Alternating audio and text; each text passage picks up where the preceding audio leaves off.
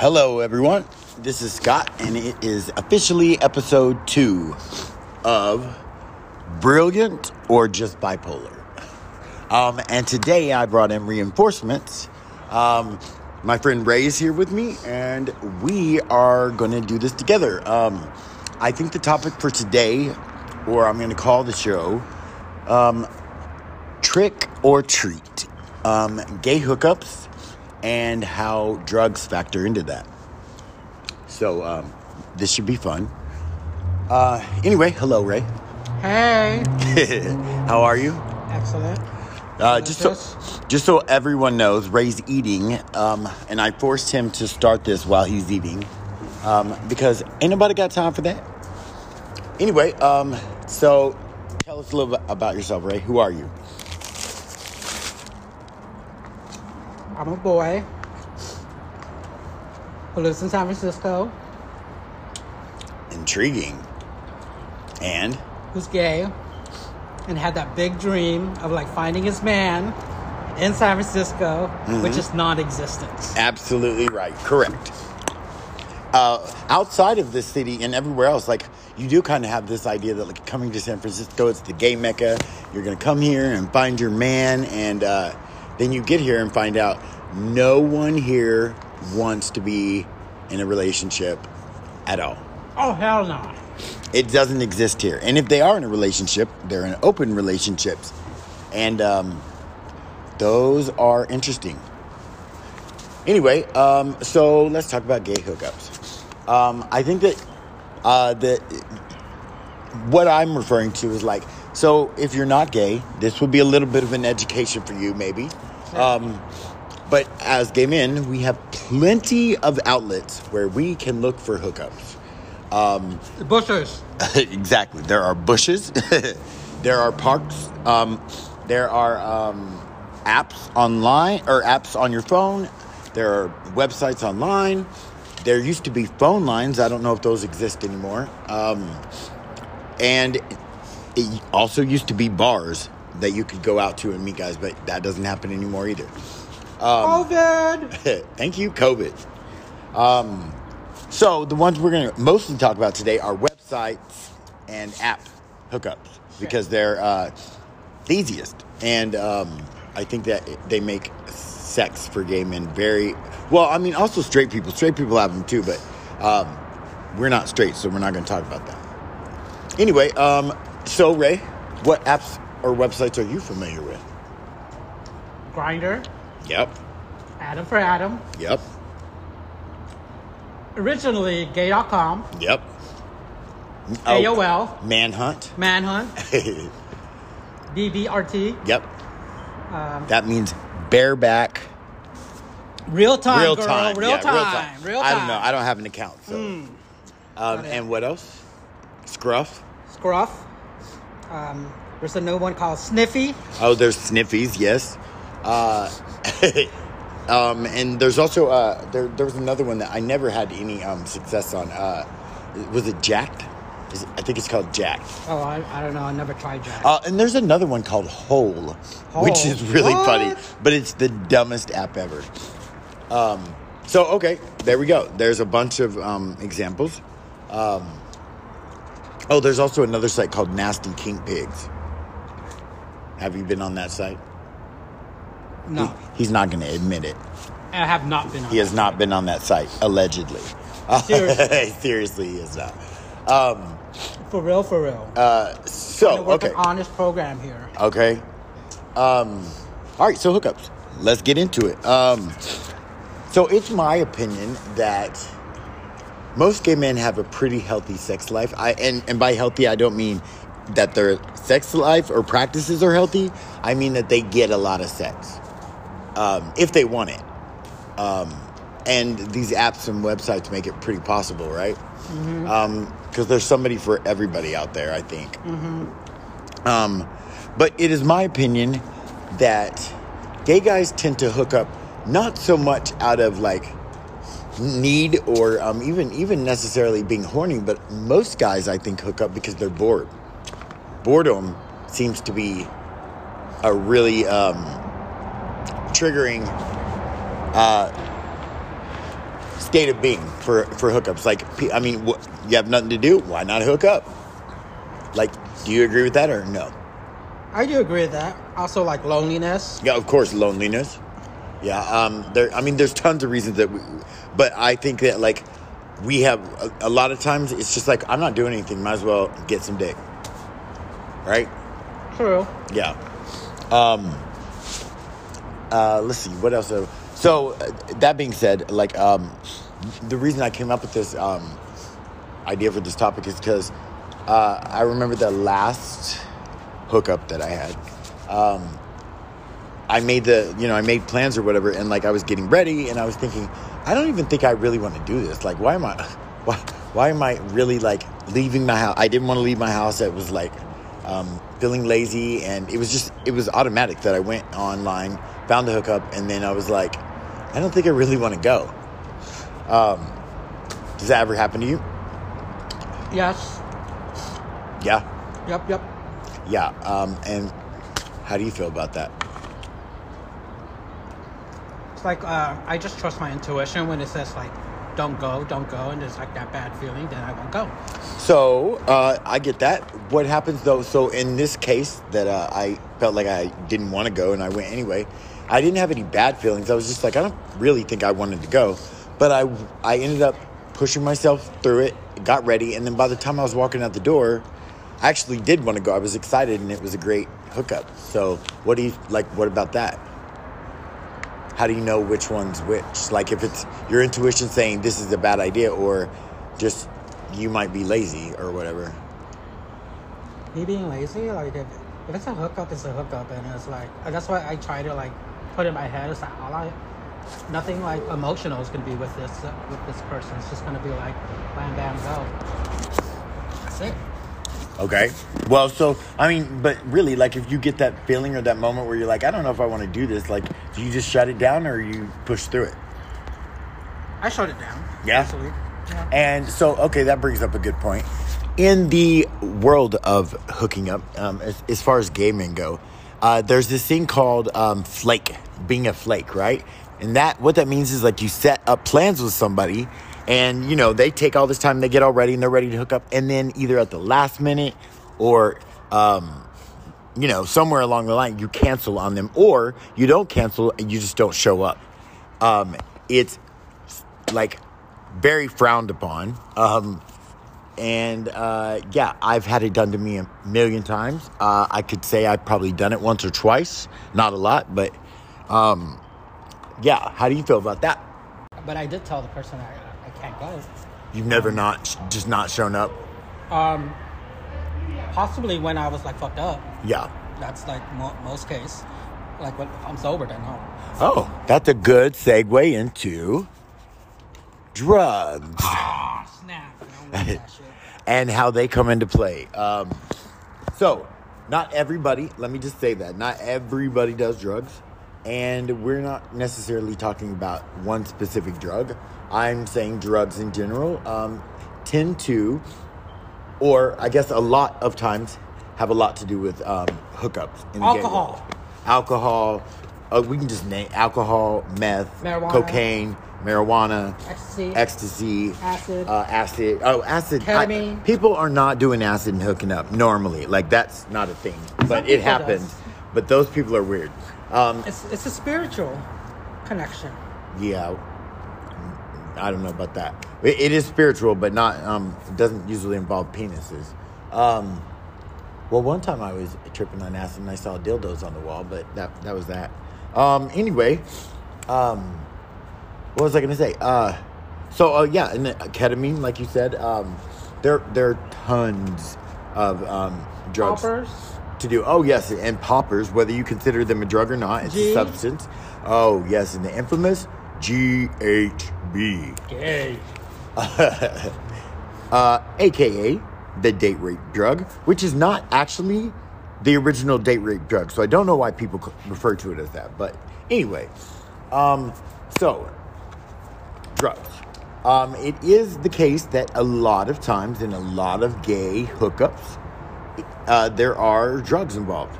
I think mostly when it comes to hooking up, you're going to see either cocaine, meth, probably weed, G, and ketamine. Like, I think those are the big...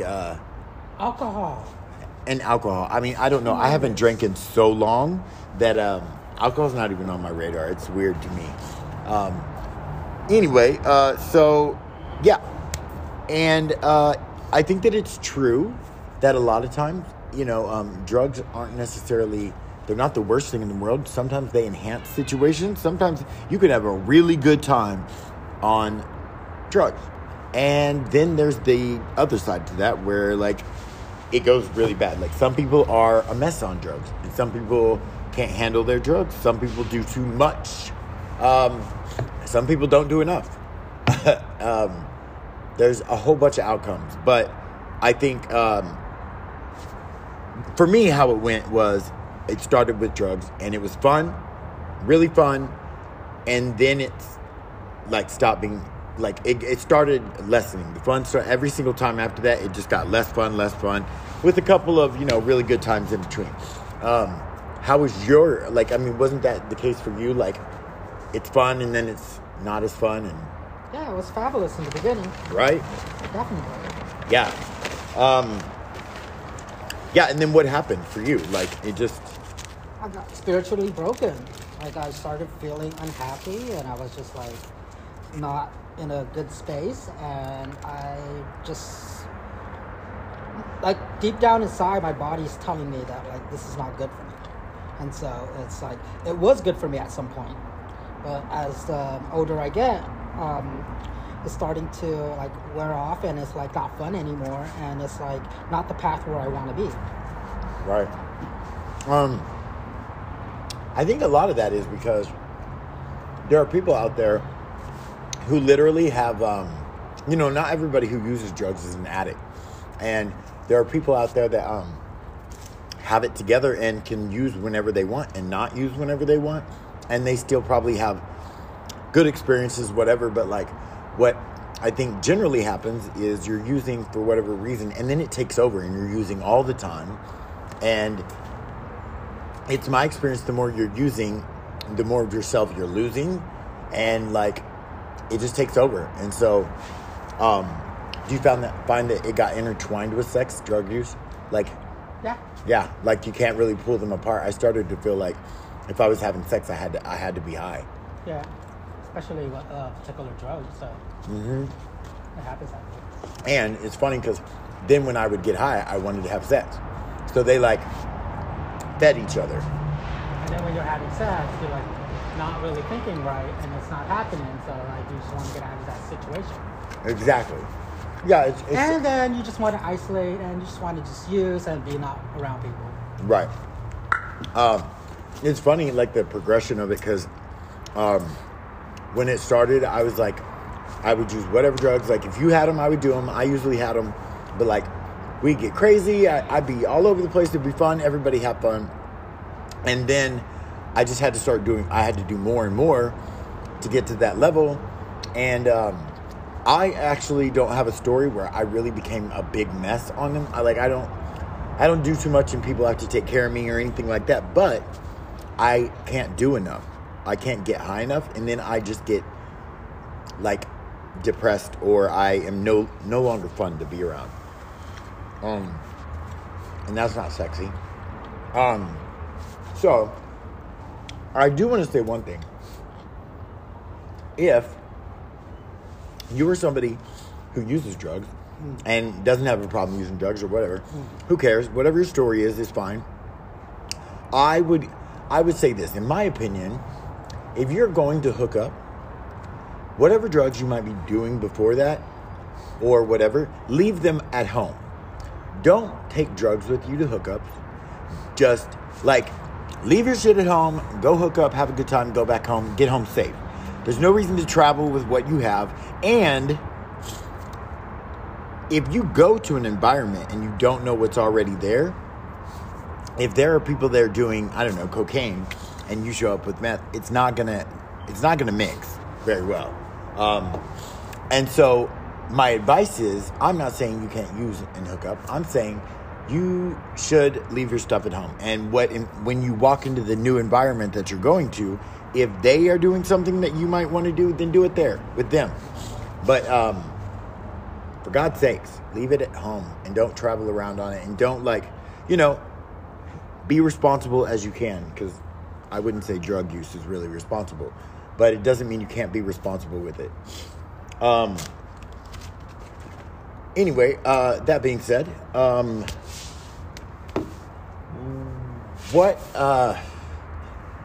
what was your breaking point, Ray? Like, when did you know that like it wasn't working anymore, and like you had to do something different? Breaking point is definitely when I've never done this, but I just like walked out of a job and just quit. You just quit your job? I just quit my job, and that was like a breaking point, because that's the first time I've ever done that, and I'd never done it before. Was it because of drugs? Like, was it because of drugs? Like, why? Like, it was partial. Drugs are the symptoms, but there's like more than that. Yeah. There's like really underlying issues, and that is something that people, or like me, had to like work with therapists to really identify what issues those are. Right. Yeah. Because there's the whole like belief, and it's my belief also that like drug use is a symptom, and there's an underlying cause. Like there's something else below that that we were using drugs to medicate with. For me, I think the breaking point for me, it wasn't quite big. Like I didn't have a big event or whatever. It was just drugs stopped working for me, and I tried to go as long as I could, and it just wasn't happening, and it just made me very depressed. And when I got into recovery, I met a bunch of people and created a bunch of new friendships, and soon realized that after that point, like using drugs, every single time I use drugs after that, it puts all those friendships at risk. And so I don't want to lose like the friendships that I've created, because they're the most authentic that I've had thus far in life. So, that's what really pushed me to kind of get a hold of it. And there are many ways to get a hold of it, whether you're talking 12-step programs, you're talking, harm reduction, whatever, there's plenty of ways that you can go about dealing with drug addiction. And if you are dealing with that, I suggest you look into that wherever you are, and there will be help. So let's see, what do I want to ask you about? So sex, right? Like drugs, sex became intertwined. Were you worried that quitting drugs was going to end your sex life? Or are you worried about this? I don't know where you are with that, but... It's just like... It's just easier when you're using it and hooking up with someone. It's just for me, it was a habit. And I just need to explore having hookups with people who are sober. And that's something that it's not understanding in my head, but I have experienced in the past, but I haven't had it recently. And so it's something that I want to move towards, but it's just hard for me to move in that direction, because I'm a type of person that doesn't like change, and I'm very stubborn, and I just need to learn and really accept that that's where I want to go. So when something stresses me out, and when I'm doing really well, I just want to space out, get out of my body, and just say fuck it. That's actually, there's really something to that. That was my biggest draw to drugs, is I remember having so much shit I had to get done, or being so stressed out about things, and then having that moment where I realized, oh yeah, I could completely say fuck everything and get high and not deal with anything, and my phone would be ringing, people would be wondering where I was, and I was checked out and didn't care. And that was great for a while, until the drugs wore off and I had to go deal with all that shit that I had just caused. For me, by the way, on that, what I just asked Ray, as far as drugs and sex being intertwined, that was very much the same for me. And I didn't think, it wasn't that I didn't think that sober sex was possible, because I knew it was. I'd had it before. But I wasn't interested at all. It seemed boring to me, and it seemed just undesirable.